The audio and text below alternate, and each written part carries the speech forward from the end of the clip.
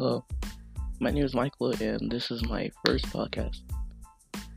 Right now, I'll be talking about football and its dangerous aspects. Throughout this whole video, I'll be talking about how CTE can be dangerous, but also how football is a good sport in American history. Hope you like it. Enjoy.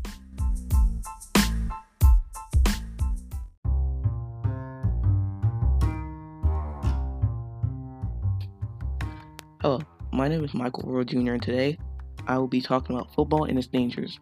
First things first, American football is an intense sport with this dangerous aspect. One of its dangerous aspects can be tackling. Tackling is a tactic to where one or many players can grab or shove another player to the ground, making them lose their grip on the ball. This can be dangerous because if multiple people tackle one person, it can lead to a broken bone, muscle tearing, or worse, CTE. CTE is a brain disease that causes the host hard to think or remember any memories or use the brain in general. Most players know there's a small chance to catch CTE, but they still play it for the wrong reasons.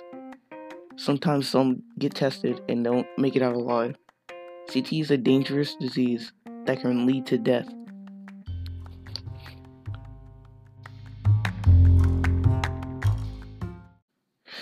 All in all, football is a dangerous sport. The question still remains if football should be canceled or something should be done for the players to have a less chance of conducting CTE.